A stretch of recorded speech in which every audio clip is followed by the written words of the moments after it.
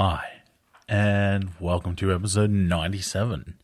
Today, I had the pleasure of having a deep and meaningful conversation with the wonderful Rihanna Crisp, who you may know from Instagram as the OT Lifestyle Movement.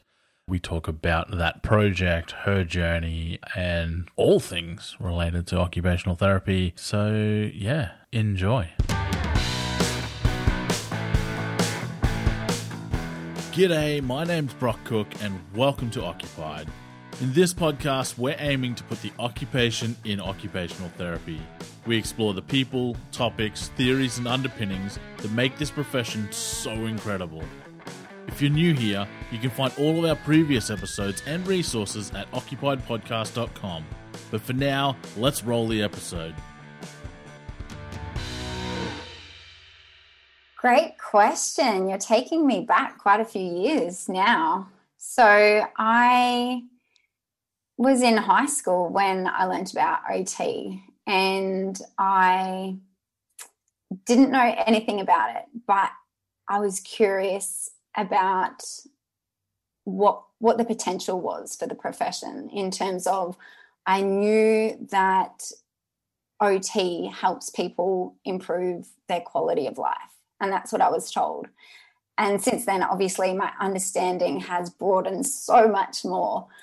But just this understanding that I could help someone improve their quality of life and even generate meaning in someone's life really just tugged at my heartstrings. So it was a really heart-driven, soul-driven decision, I suppose, that I made coming out of high school, that I wanted to be an occupational therapist.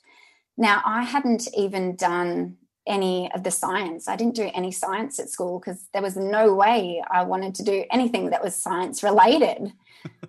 So I didn't even study the right subjects in high school. And so I had to do an extra year at university because of that. So I did 5 years at university. But, you know, it's been quite a journey. And I love it. I have grown so much because of this profession. And when I look back, how I initially found out about it was I went to an OT who was at the Noosa Hospital. I was on the Sunshine Coast at the time. And I just wanted to learn more about what OT does in the day-to-day life. And everything she said just started to resonate with me.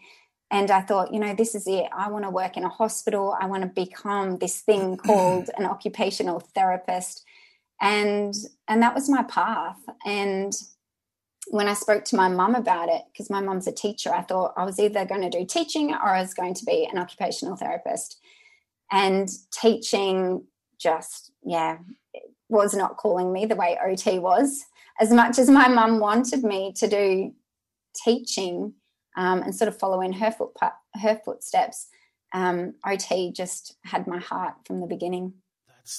I'm going to tell a very random story now because the link between OT and teaching is something that I have come across a million times throughout my career. So I'm also married to a teacher. My mum is also a teacher, and I know 7 other OTs that are partners, either married or going out with teachers. I don't know what it is about the whole OTs and teachers being so closely connected, but in my life, the people that I know, it seems to be this recurring pattern, and it's happened more often than I can put down to chance.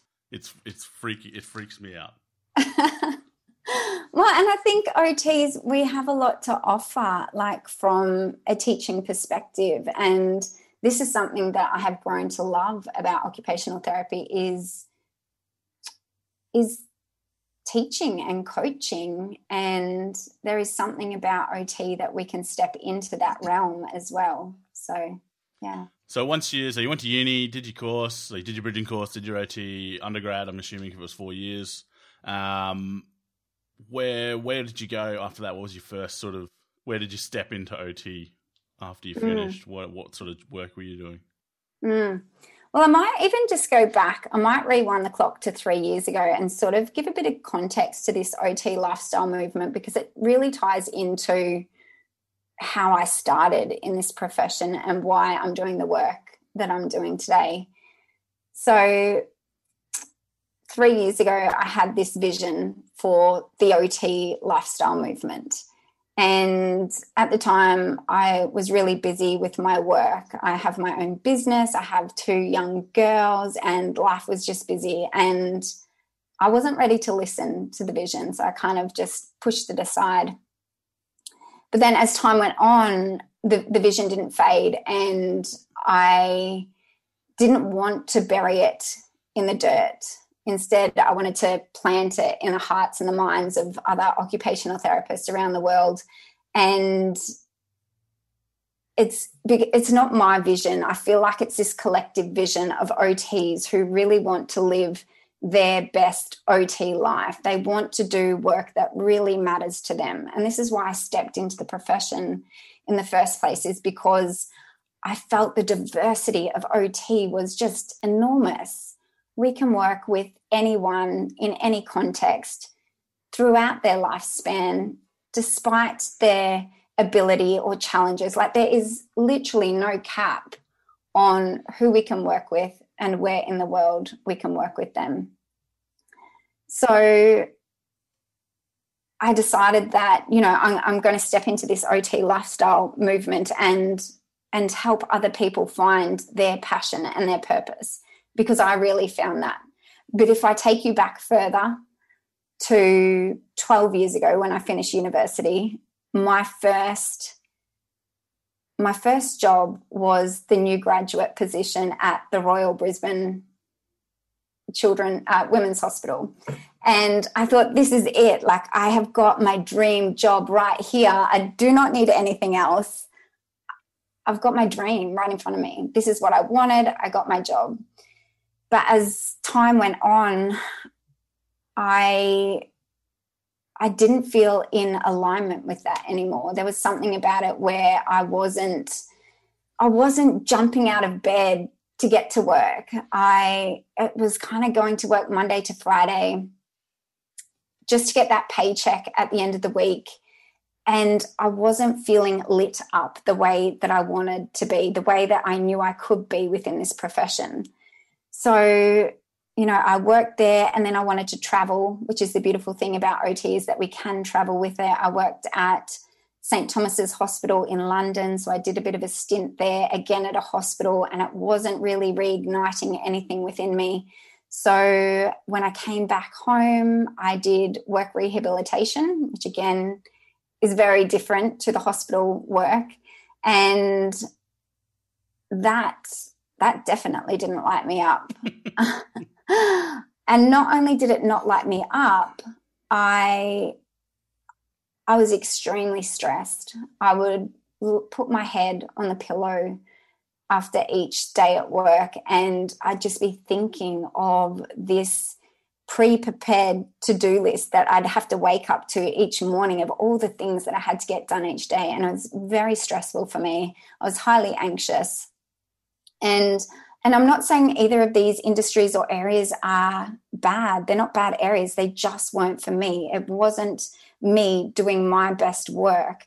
And this is the thing. We all need to find that thing that makes our life meaningful, that gives us purpose. And this is what we're so good at as OTs, right? We are so good at helping other people find meaning in their life that we sometimes overlook our own life, and we sometimes forget about, okay, what about me? Let me take a look inwards and see if I'm on the right path.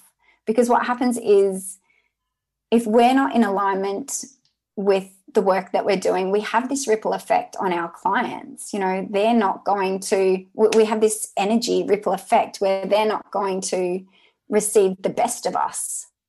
And so this was sort of at a point when I was really diving deep into personal development, and I was growing personally. I felt like I was changing my diet, and I was looking into all these different things to help me grow personally. I was reading more books, and I wasn't really a big reader back then,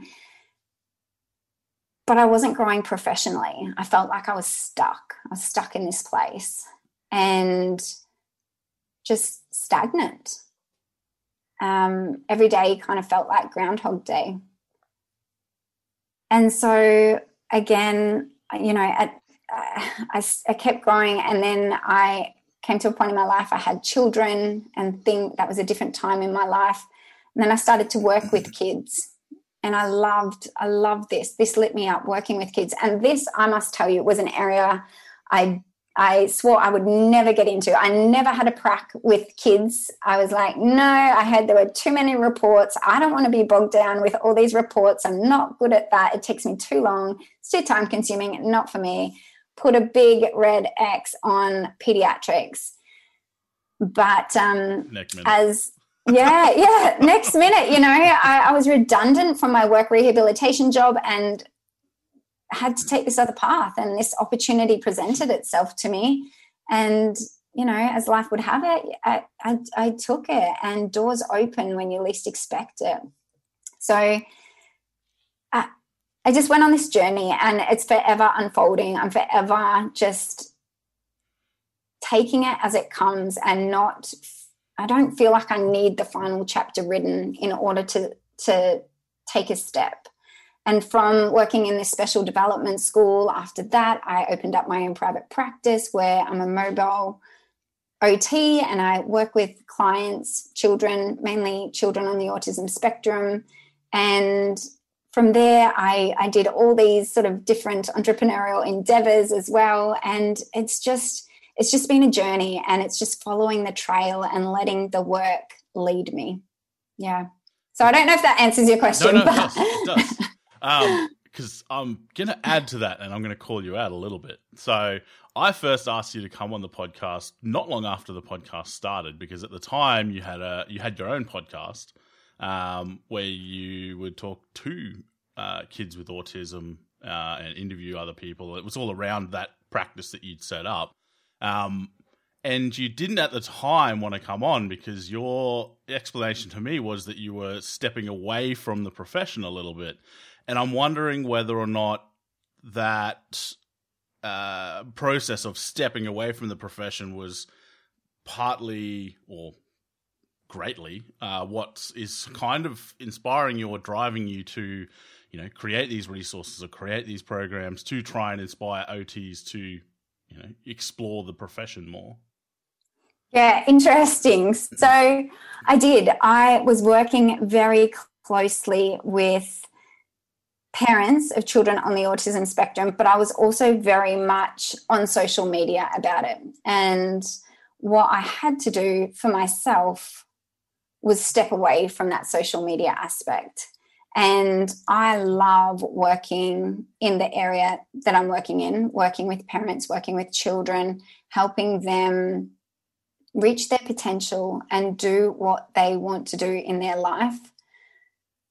But I didn't want to promote my business from that social media front anymore, because autism, as you know, is this spectrum, and I found it very hard to come on social media and say some of the things that I was saying, because it's very sensitive within the community.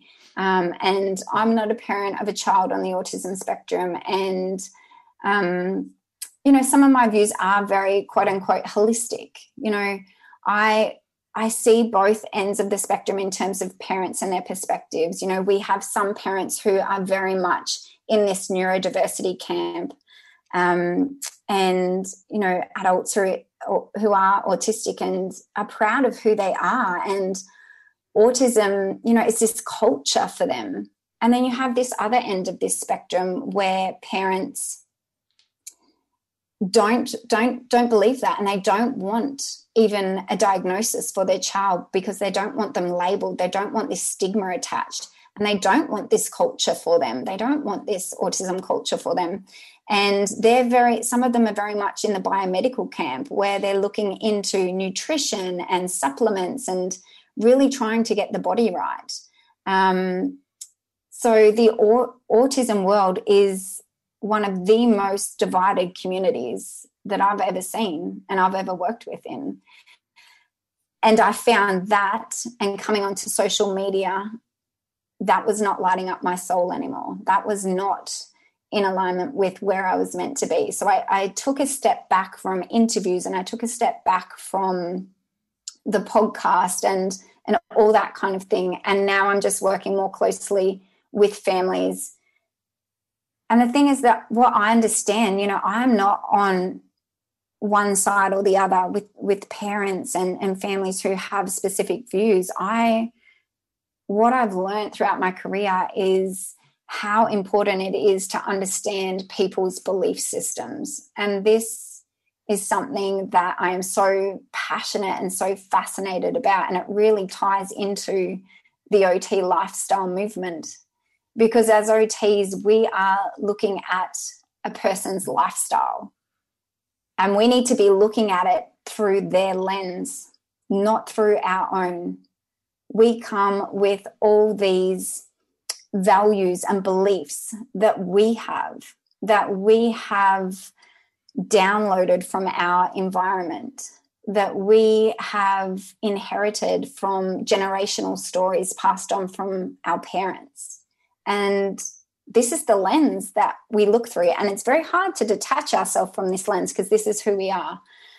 But to be able to see life through someone else's eyes and understand why they think the way they do, why they make the choices that they do, why they participate in certain occupations, this all comes back to belief systems. And it's fundamental to us as OTs to have the humility to step outside of our own belief systems and sometimes hold opposing views at the same time. That's deep. I like it. Yeah. And I think that's one of the issues that not just this profession, I think that's one of the issues the whole world has at the moment, is that everything is being boiled down to black and white, and it's, I'm right, you're wrong, this idea is correct, and there's no concept that two people can have the same idea and express it or justify it in different ways. So I was in a men's group thing the other day, and it was really interesting because we were talking, like, the conversation was about the concept of ego, and there was probably 20 guys there, and it was interesting going around the room and having everyone answer the same question, which is, what is ego? And everyone talking about the same concept and some of the same sort of constructs within that concept, but explaining it in vastly different ways. Everything from evolutionary to, biomedically to spiritually to, anything you can imagine. There was all kinds of descriptions of this one concept. And that didn't mean that, 19 people were wrong and one was right. It's, like you said, it's different lenses, and we look at the same situation through our own lens, but it is important, and this is something that I've talked about a ton, it's important for OTs to be able to be self-aware enough to go, okay, so I'm interpreting this situation in this way because I know that my lenses are blah, blah, blah, blah, and the person that I'm working with may see this differently, so I can't really let my initial judgment that I might have personally sort of color the situation, because it could be completely different for the person that you're working with. 100%. And what tends to happen is we get stuck in this vortex that only reinforces our belief systems. So we surround ourselves with like-minded people. We are only in this small context of our home and our community. And, I'll give you an example. So about 10 years ago, I went paleo. This was the thing, right? And I'm sure people who are listening to this right now can think of a time when they have been so evangelistic about something. You read something or you go to an event and you come back and you tell everyone this is what they should be doing because this is the way, because you know the best way to eat or you know the best way to do something. And the truth of it is, this is just a relative truth. It's not an absolute truth. This will not resonate with everyone. And most people will look at you as if you're brainwashed. they won't get it. They will not understand it. And so I was very much in this mindset. I was like, don't you understand? You're eating all this processed food and what it's doing to your body and how it's making you feel, and trying to tell your parents that, or your mother-in-law, they just don't get it. And so this is the reality too with clients that we work with. They can have radically different belief systems. And a lot of the times we are trying to hand out solutions, let's say, quote unquote, solutions to people's problems for people who have lives that are completely different to our own. And we wonder why they don't work, or they don't even get implemented in the first place. We need to come from this place of looking through another person's lens. And when we are in this evangelistic state and we're singing something from the rooftops, telling everyone should be paleo or vegan or whatever it is, this is the exact time when we need to be reading something that is radically different to what we are thinking. We need to be talking to people with different belief systems and different value systems that are going to challenge us, because this is going to help us round our view on humanity and to have less judgment. And this is so important for our profession. This is so important for the way that we show up. And we don't need to travel across the world to meet someone with a radically different belief system to our own. I can walk across the street and talk to my neighbor who I know will have very different understanding of the world. Yeah, and I'll give an unpopular opinion that I know I'm probably going to cop flack for, but I've seen the same thing within the profession with things like Sensory Mod, especially in mental health. I'm like, yeah, it's a super useful tool, but I've seen people that, they've done the training and they can start practicing Sensory Mod, and then all of a sudden that's all that they do. And you end up with Sensory Mod therapists. And I'm like, it's a tool. Like, it's not everything. It's not all encompassing. Yes, very valuable, excellent knowledge, and helps explain a lot of things that previously we might have struggled to explore with some of our clients. But there's more to people than just the sensory interpretations. So yeah, I know that someone out there listening is probably going to. Well, let me up level. Let me go on this wave of thought that you've got. I totally agree. I think we need to be questioning everything, and this is really important for our profession to mature. Is that we are questioning what we're being taught. We don't want to just be these consumers that believe everything that we're told. No, we want to challenge it. We want to question it. We want to deeply understand it. So, for example, on my Instagram a couple of weeks ago, I did a post, and it was about questioning one of our OT assumptions. And that was this assumption that we have these categories of occupation: self-care, work, leisure, and productivity, and leisure. And that occupation must neatly fit into these boxes. The thing is, we just blindly believe this. And it wasn't until I went to my great nana's, she's in hospital, and, with all COVID and everything happening, I wasn't able to initially travel up to see her because she lives in another state. I took the long trip up as soon as the border opened. I drove up with my two girls, and it was a very emotional time because, to be honest, I didn't even know if I'd make it. And I got there, and all I did was spend this precious time with her. I watched as my two young girls danced for her. I took her outside into the sunshine and into the wind because she was just locked up in this hospital cell. And I wanted to get her out and just to feel a little bit of aliveness. And we didn't really, quote unquote, do anything. You know, there weren't these things that I could categorize into self-care, productivity, or leisure. It was just connection. It was watching her feel the magic as my girls danced. It was just something almost intangible. And I couldn't categorize it. How do you categorize connection and this? It doesn't fit into a category. And so I really started to question. I started to look up on, you know, people who have challenged this, and there's some awesome work out there.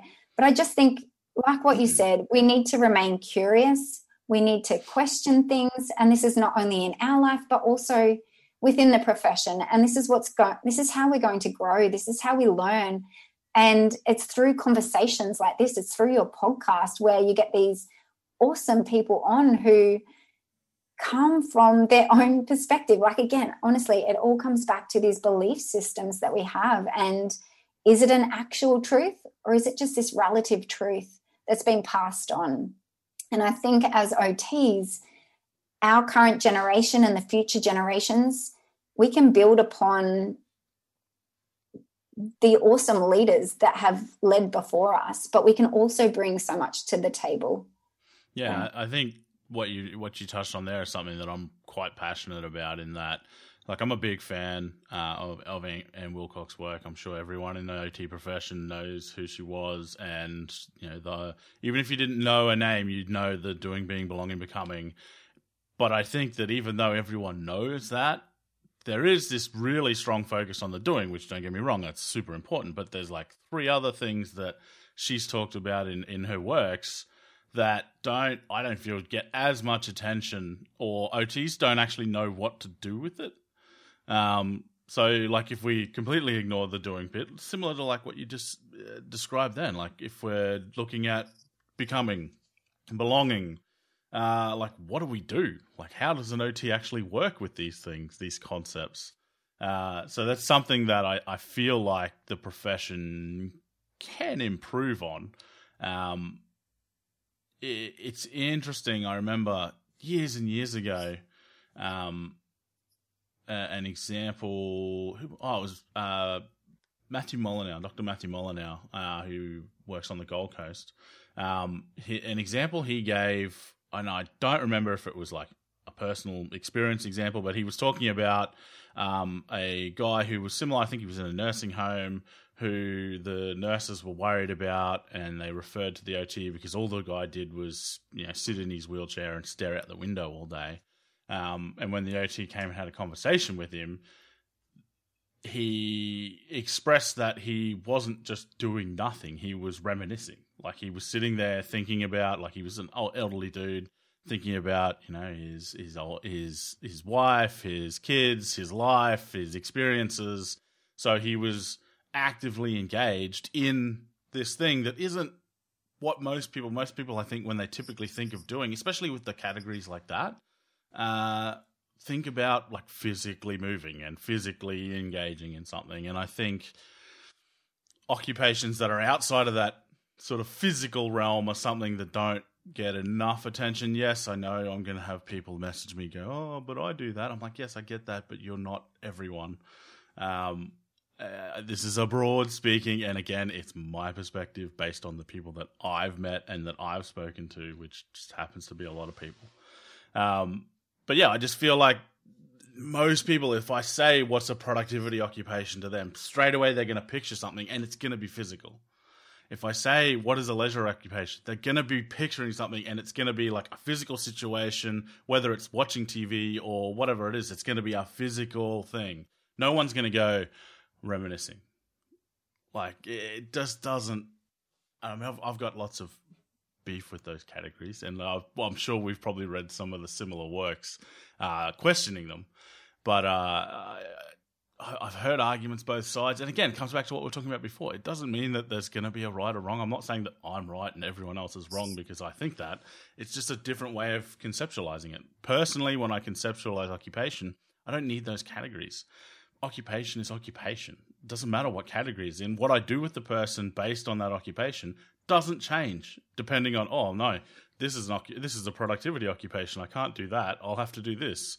No, I work with the person. I work with their occupations. It doesn't matter what category it's in. It's superfluous information. It doesn't. It serves no purpose. The people don't know. They don't look at what they're doing based on these categories. There's no real differentiating factors in how an OT works with people based on what category it's in. So what's the point? And that's sort of always been my sort of questioning thing. Like, yes, I get it.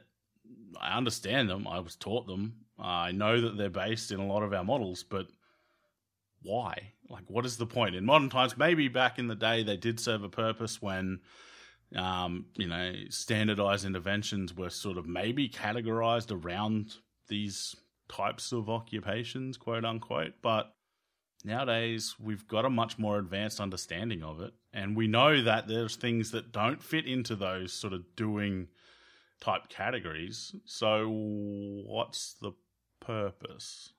Yeah, I agree with everything you've said.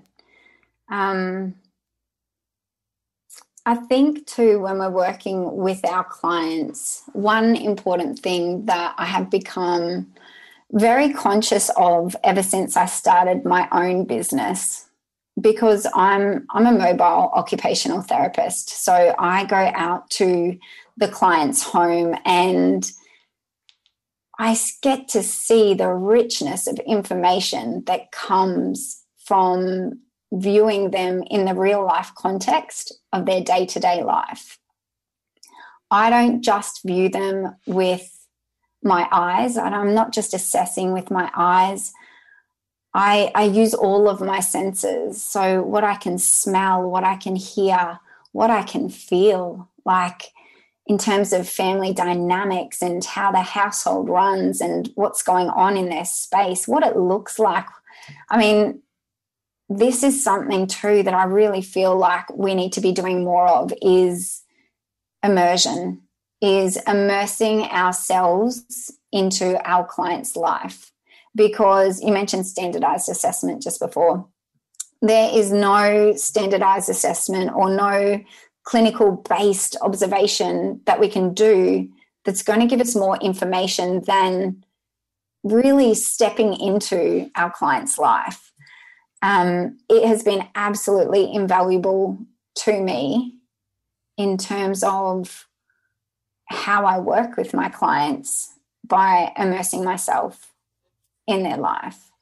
So, for example, I'm working with a 10-year-old boy on the autism spectrum, and he has just this passion for skating and doing double backflips on the trampoline. He's very active and he's incredible. He is incredible.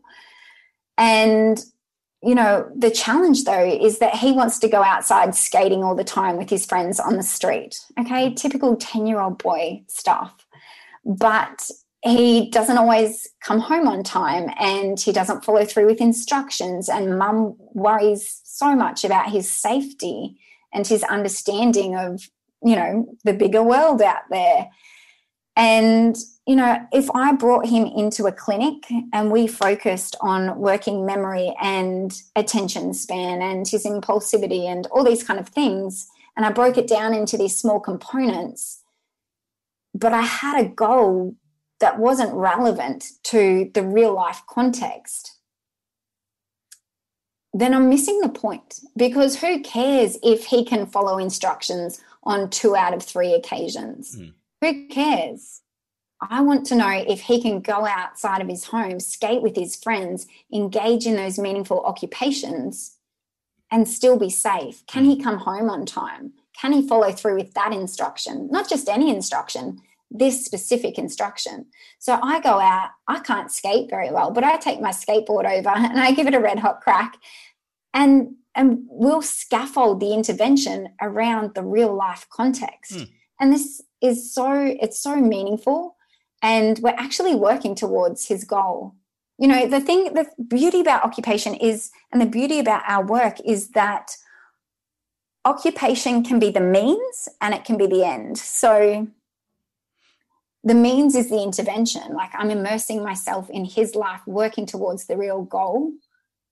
And it's also the end. It's this overarching therapy goal. You know, I'm not working on something that's a skill component. You know, it's not this tiny task that I've broken down that's almost not going to even be relevant to his life.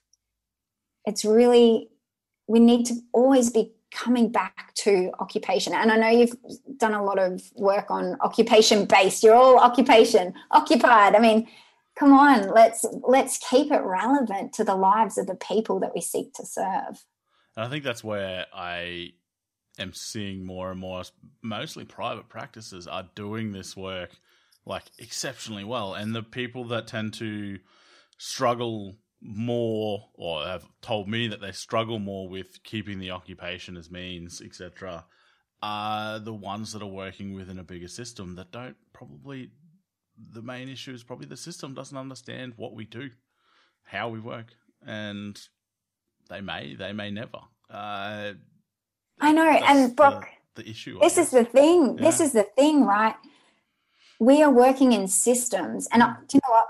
I used to think I needed to be an entrepreneur to create the change that I seeked in the world. The thing is, what I've started to learn over the last few months is that we are working in systems, and OT can be in this heavily dominated medical model. We can be working in hospital systems or certain community systems. We feel stuck. We feel like we can't do the work that we want to do. We feel stifled. And going back to my story, this is how I felt when I was going through my own personal development, and I wanted to do more preventative. I wanted to work differently. I had different ways of thinking, but I felt stuck. What I've learned over the last few months is that the most important work we can do if we are in the system is to speak up, because we are the system. We created the system. Human beings created the system that we're in. And if we don't speak up on behalf of our profession, we will always be stuck. We will stay where we are. We won't grow. And so it does take this courage. It takes this audacity to stand up for what we believe in and say, hey, this is another way of doing this. Let's try this.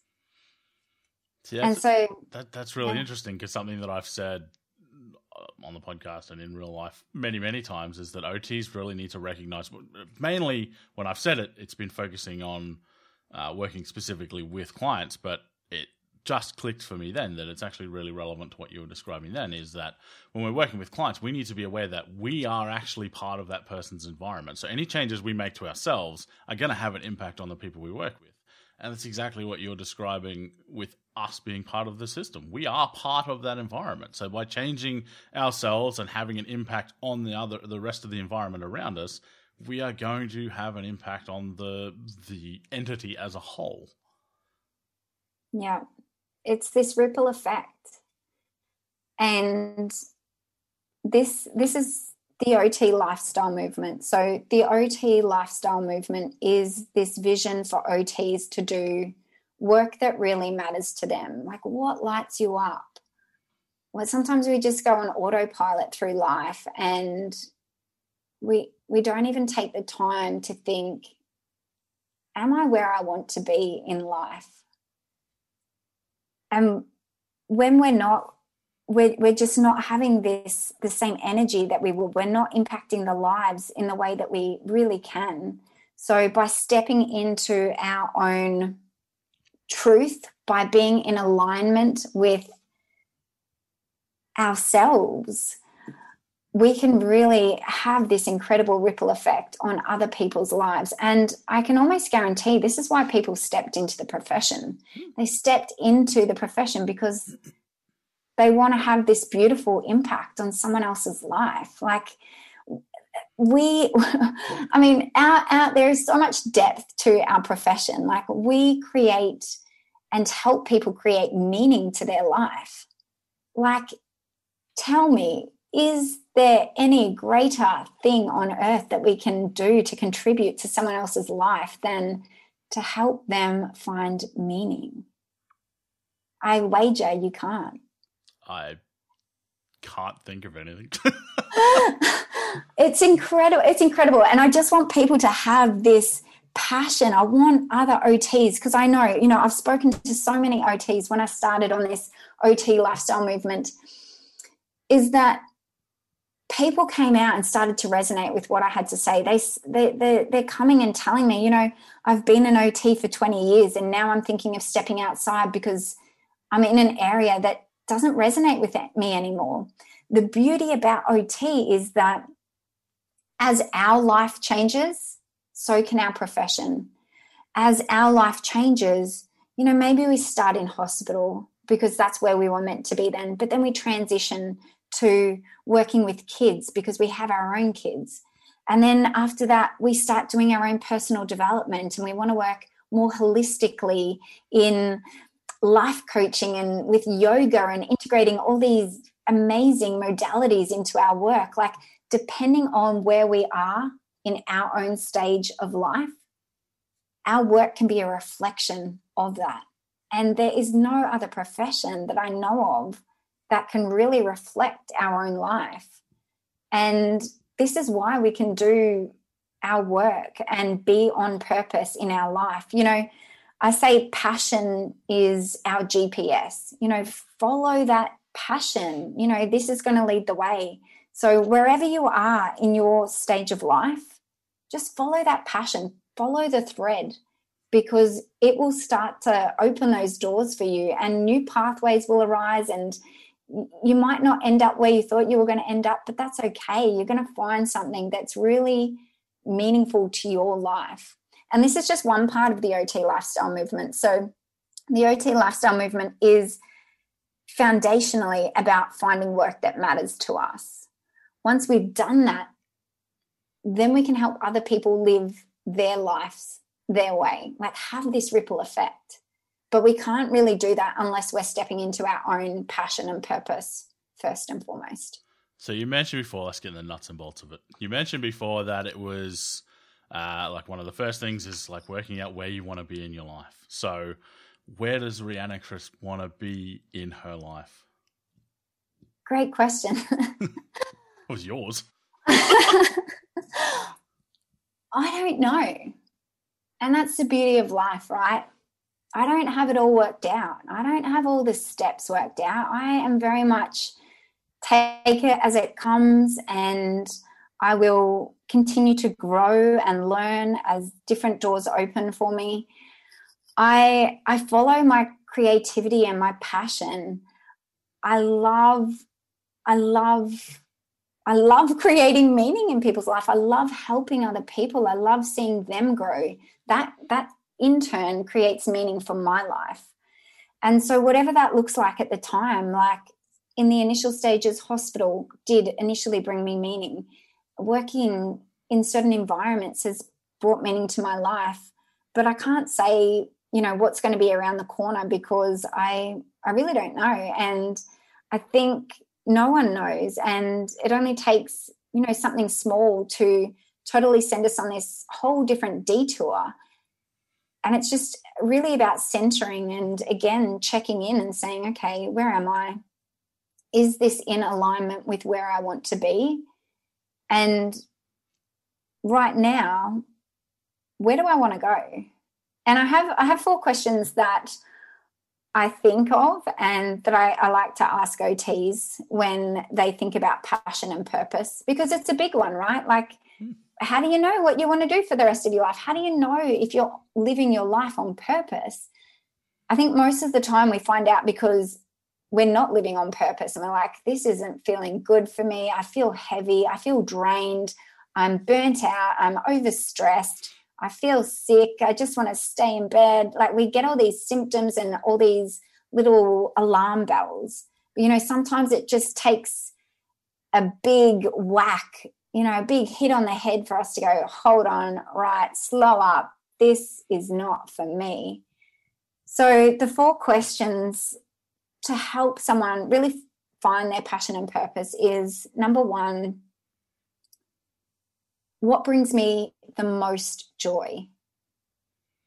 What do I love the most in life? When am I the most happiest? And this is, I'm assuming this is like not just OT related. This is just life. This is life. Yeah. Like, get creative, get out your big butcher's paper and just brainstorm. Because as I said, OTs are so diverse. It's just the most incredible profession, and we can work with anyone, anywhere, and integrate our own passions and the things that bring us joy. We can integrate that into our work. So number one, what brings us joy? Number two, what breaks my heart? Because it's in those moments of brokenness that we can find our quest. Like, sometimes when we have those really shitty days, or there's this big life event that happens and we feel so down, sometimes that can propel us on this purpose that we never intended to. We would never otherwise have set out on that journey. So it can totally change our life trajectory. So, if there is something deep down that and people, as they're listening to this, might be able to think of something, instantly. It could be something relevant to their life that they think, this is going to be my life's mission. And it's about making the world a better place because you've been through that troubled time.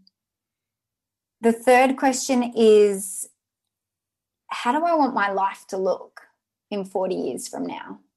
Where do I want to be? It's a long time to think ahead, but how do you want to feel? What do you want to look like? Who do you want to be surrounded by?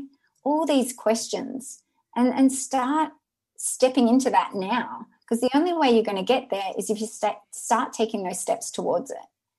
And then the fourth question is, what do I want my legacy to be?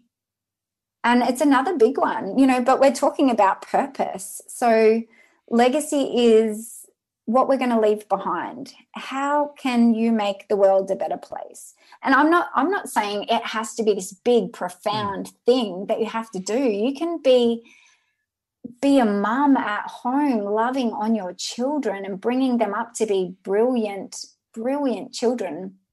And this is your legacy.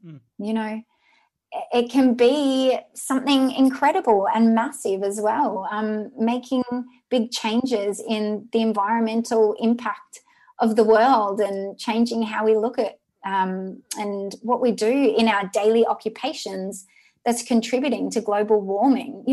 Whatever it is for you, how do you want to leave this world? How do you want to feel when you leave this world? Because it's inevitable. It's going to happen to all of us. So, they're 4 questions that you can ask yourself to help you step more into your purpose. Because what I found is purpose doesn't just come like a light bulb. You can't sit here taking notes, thinking about purpose. You've almost got to just start doing. It's in the doing and doing different things where you start to realize, this feels good. I would think too that it's like those are massive questions, and for some people, I know, mainly because I am probably one of those people, you kind of feel a little bit disheartened sometimes if you can't instantly come up with an answer. But with questions that big, I'd be worried if you could, like, take your time, have a think, journal, talk to people, like whatever it takes, but give it time. The answers will come. You may not have them on the tip of your tongue, but that's not uncommon for questions of that magnitude. So give yourself some grace, and but definitely think through them, because they are very important. Yeah, always treat yourself kindly, but start with the easy things, like, what do you love doing? What brings you joy?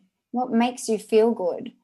And then how can you incorporate that into your work? If you want to bring more joy to your work and you feel like you're not aligned with your work, or you feel like you're in a system and you're stuck, because this is something that I hear over and over and over again, how can you bring that, whether it's yoga, whether it's meditation, whether it's surfing, whether it's skateboarding, whatever your interest. I don't care if you love working on cars or braiding hair, whatever. I don't care. think of what you love to do. Do you love working with children? Are you passionate about nutrition? How can you weave that into your work? Because these are all occupations. They are all occupations. And you can work within a specific niche, or you can somehow incorporate that into what you do. So start small. It doesn't have to be big. They're big questions, but it's just about thinking, and I suppose I may have made them sound bigger than what they are, but, what brings you joy? What breaks your heart? What do you want life to look like in 10, 20, 30, 40 years down the track? And what do you want to leave behind? The questions don't have to be so big that you don't even answer them. Just, reflect on it. It's ironically funny to me because that's a very OT process. It's a very similar, even just interview format that I would go through with clients when I was working clinically. And that was one of the reasons people have heard me say it before. Like, I can work with someone without ever knowing what their diagnosis is in mental health. My experience in mental health is because that is the kind of process that I go through with them is, what do you actually want to do? Like, what's going to improve your life? It could be absolutely nothing to do with the diagnosis or the symptoms or anything like that. What can I do to support you and help you work through whatever it is that's going to make you feel like your life is improving or is better than it was when we first started? So, I can see the OT even in the process, which is awesome. Well, we had this conversation on my podcast, so the OT Lifestyle Movement. We dove into not placing diagnoses or not placing people in boxes, because we are so caught up with this medical model and reducing people down to their pathology and to their diagnosis. And what we can often get caught in the trap of doing is seeing on our intake form, this person has diabetes or this person has autism. And we get these preconceived ideas of what a person may look like, how they might function, how they might behave. The issues they're going to have. And we put a cap on their potential. We think, I might not try that because, they've got this diagnosis. And we put a cap on the strategies that we might suggest, on the interventions that we might work through with them, and ultimately their potential. And this is very limiting.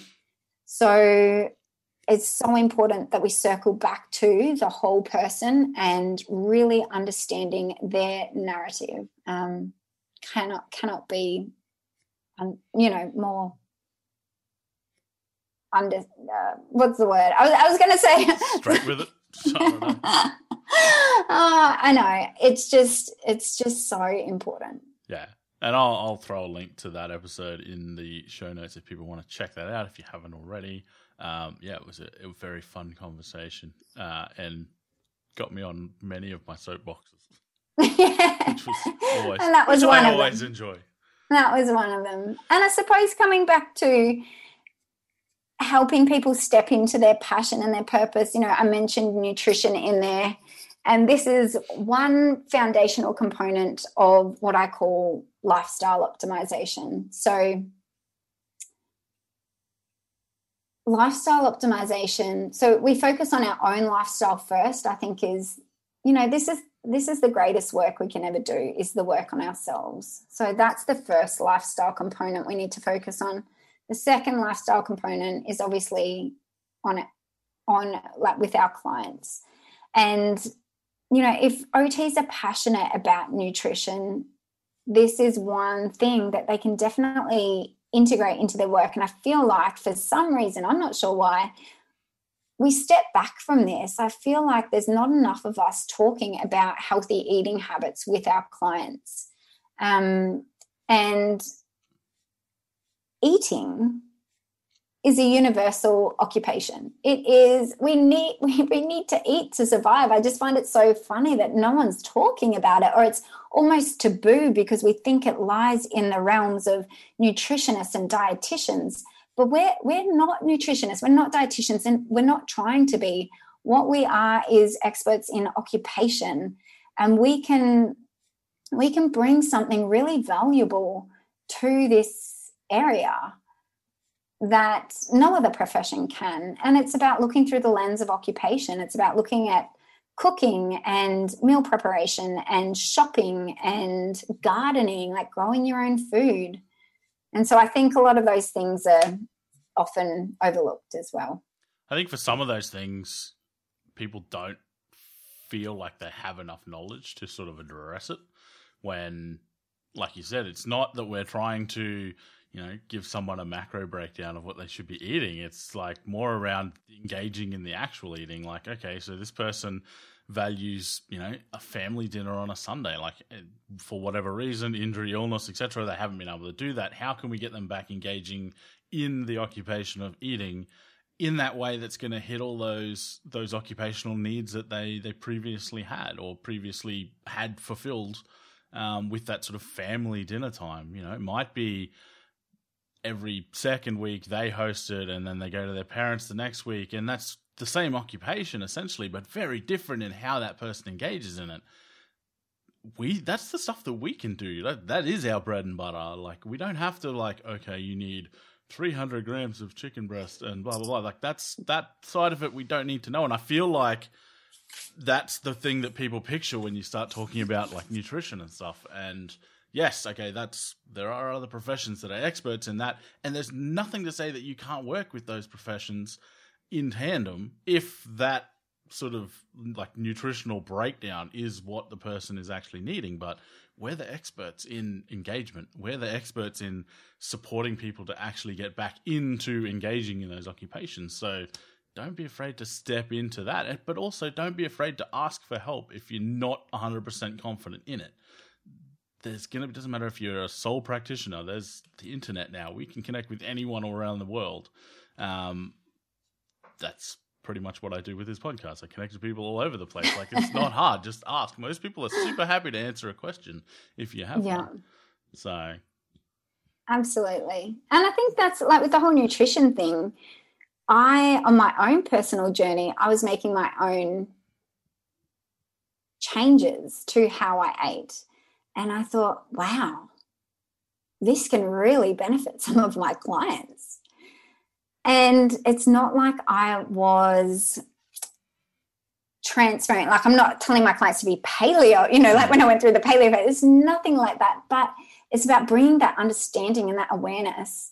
So, for example, I had a client who was a teenager on the autism spectrum. He was autistic.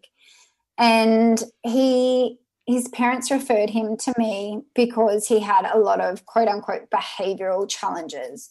He was spitting, hitting, punching walls. Like, there are a lot of things going on. And if we solely look through our traditional occupational therapy lens and think, oh, it's sensory, or it's, some behavioral challenges, or whatever we may traditionally look at, and we neglect to look at nutrition, we're doing ourselves a big disservice.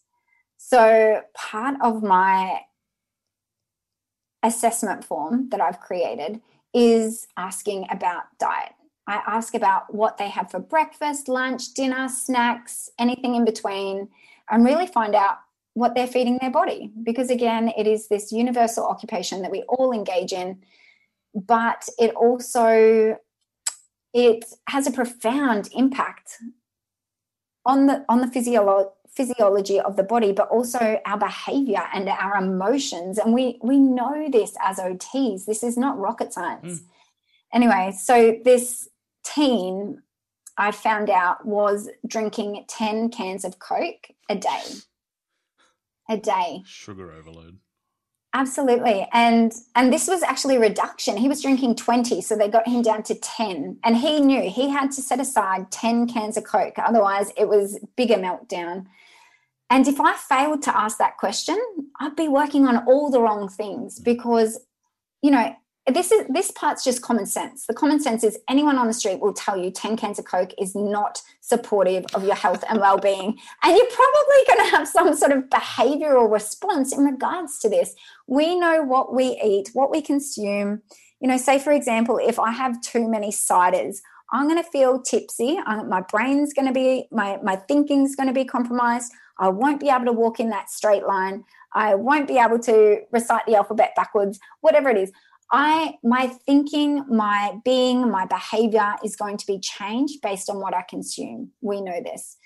Same with Coke, And so it was so fundamental for me to be working with this client to know that what his diet was. And it was that he'd drink his 10 cans of Coke a day and he'd only eat chicken nuggets and some other sort of sweet foods. So it was very restricted. It was very limited. And that was a big factor impacting on behavior and how he was behaving. And that takes a big therapy process and journey to address this. But we need to be looking further than maybe what we've traditionally looked at. So it's really important to be looking at lifestyle and to be expanding our view to I don't like to say nutrition because then people do relate it to nutritionists, but just healthy eating habits. Yeah, eating. Yeah. It's a habit. It's a ritual. It's a routine that we do every day. But looking at that, looking at movement, looking at connection, looking at rest and sleep. And I feel that's an area that OTs do quite well. And looking at purpose. So yeah, it's back to basics, but I feel like it's just not really getting covered that well.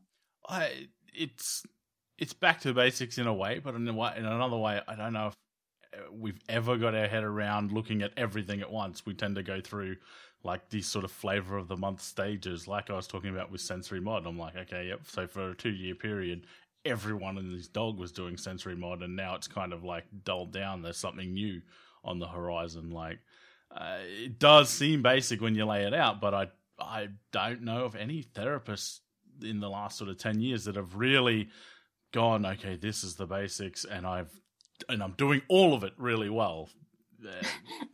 It's we interesting. Can't. No, we can't. Yeah, but you still need to be able to reflect back depending on what the client needs. Like if they need advice around eating, if they need advice around sleeping, like sleep hygiene, that kind of thing, you still need to be aware enough to go, yeah, that's actually something I can do.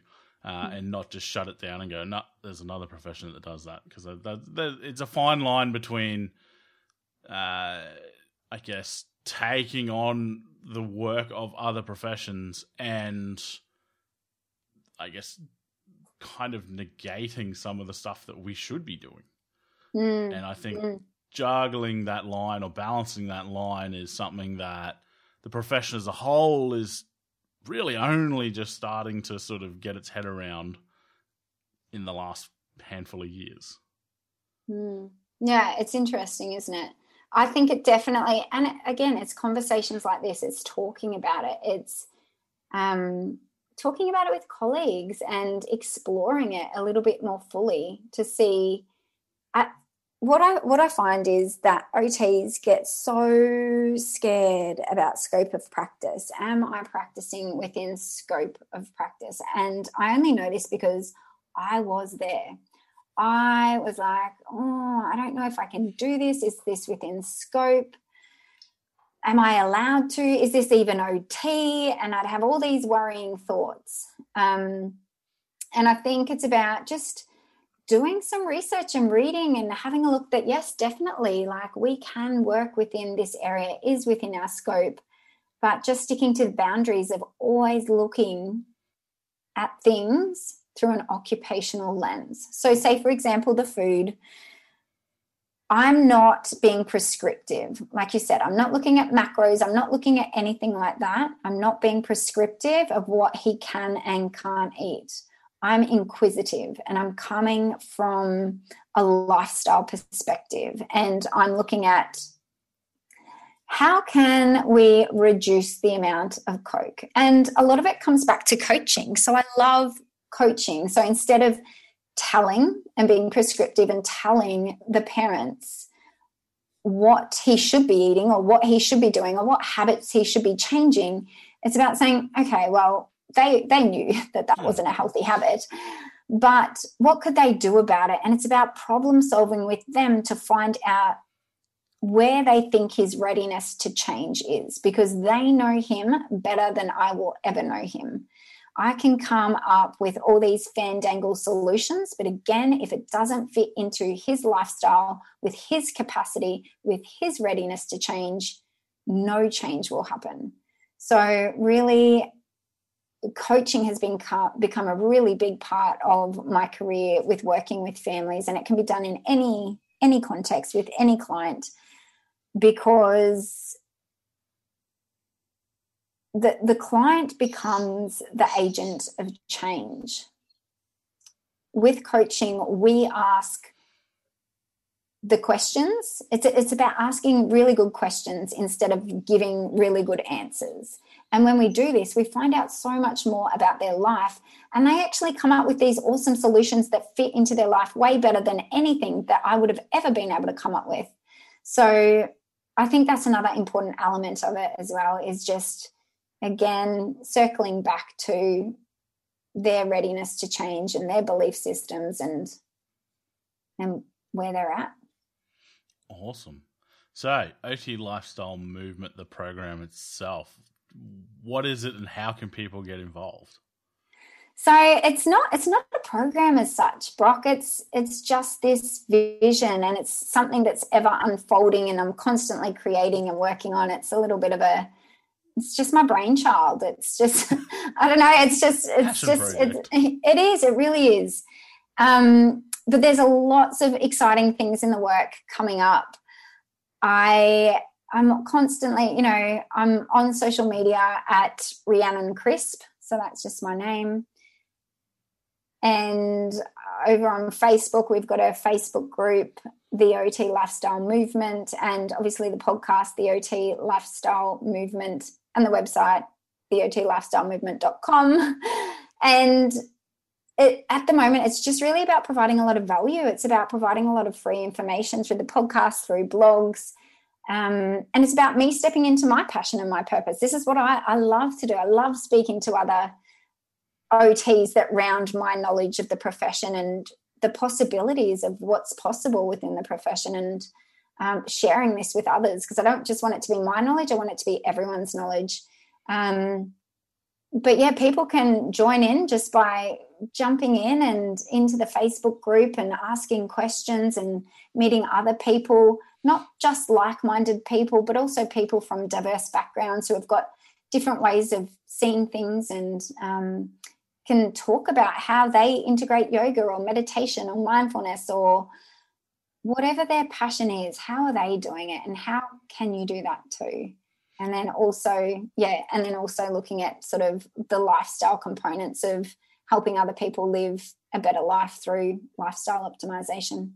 So it sounds very much to me anyway, through our discussion today, it's sort of almost starts with straightening out or sorting out your own lifestyle, and then transferring those skills onto the people, or into the interventions that you do with the people that you work with, whoever that may be.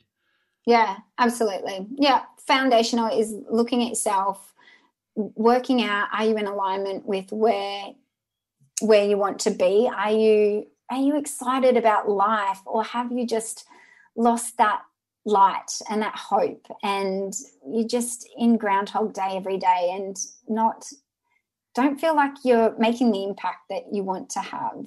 Are you ready to up level and make an occupational choice to have this life that you dream of? Because it's possible. And I think sometimes we make this all airy fairy and that, but following your own passion and purpose, and stepping into something that's meaningful to you, this is the point of life, and this is what we're helping other clients, other people around the world do. So first and foremost, that's what we need to do for ourselves. And then, on working with our clients, it's creating lifestyle changes and helping them create the lifestyle change within their life, and accepting that their reality is different from our own. We're going to have different lifestyles, but knowing that there are these foundational lifestyle pieces, and this falls under the lifestyle optimization, the healthy eating, connection, nature, purpose, movement, and rest and relaxation. They're the 6 things that I think are key. And regardless of your age, your gender, where in the world you live, your background, your class, your culture, every person needs those things. But like healthy eating is going to look different to me than to what it does to someone in India. You know, there's different cultural norms and different things that we associate with healthy eating, but it's meeting people where they're at. And healthy eating is still foundational to your life, whether you live here in Australia or whether you live in India. It just looks different. So the same with rest and relaxation. Everyone needs rest and relaxation and sleep, whatever that looks like for you. Everyone needs nature. We need to be outside more. We're indoor far too often. We all need purpose. And this is the heart and the soul of occupational therapy, is purpose. So you can, we don't just look at reach and grasp. We look at, can a kindy kid pick up their cup at school and drink for themselves? We don't just look at hip range of movement. We look at, can an elderly person get out of their bed in the morning at home? Not in the hospital, at home. And it's his purpose. This is something that's so profound about our profession. And movement. You know, we need more movement in our life. And this is another foundational piece of lifestyle optimization, is moving our bodies. And again, this looks different to everyone. For you, it might be weightlifting. For me, it might be running. For Joe Blow, it could be yoga. For someone else, it could be surfing. You know, what's meaningful to them. So it's looking at those 6 lifestyle optimization components that's relevant to that person's life. That's awesome. You got me on my own little soapbox. That's awesome. I'll throw links to everything listed in the previous hour and a bit into the show notes. So definitely, if people want to check out the Lifestyle Movement, jump in the Facebook group, have a look around, ask some questions, see what other discussions people are involved in. Definitely check out Rhiannon's podcast as well. Tons of really awesome information, and I'm not just outside of the episode that I was on. Thanks so much for coming and having a chat. I'm glad we finally managed to make it all the stars align. I know, it's been a little while, hasn't it? It's been quite the thread of emails back and forth trying to arrange this. But we made it happen. Awesome. Cheers, Brock.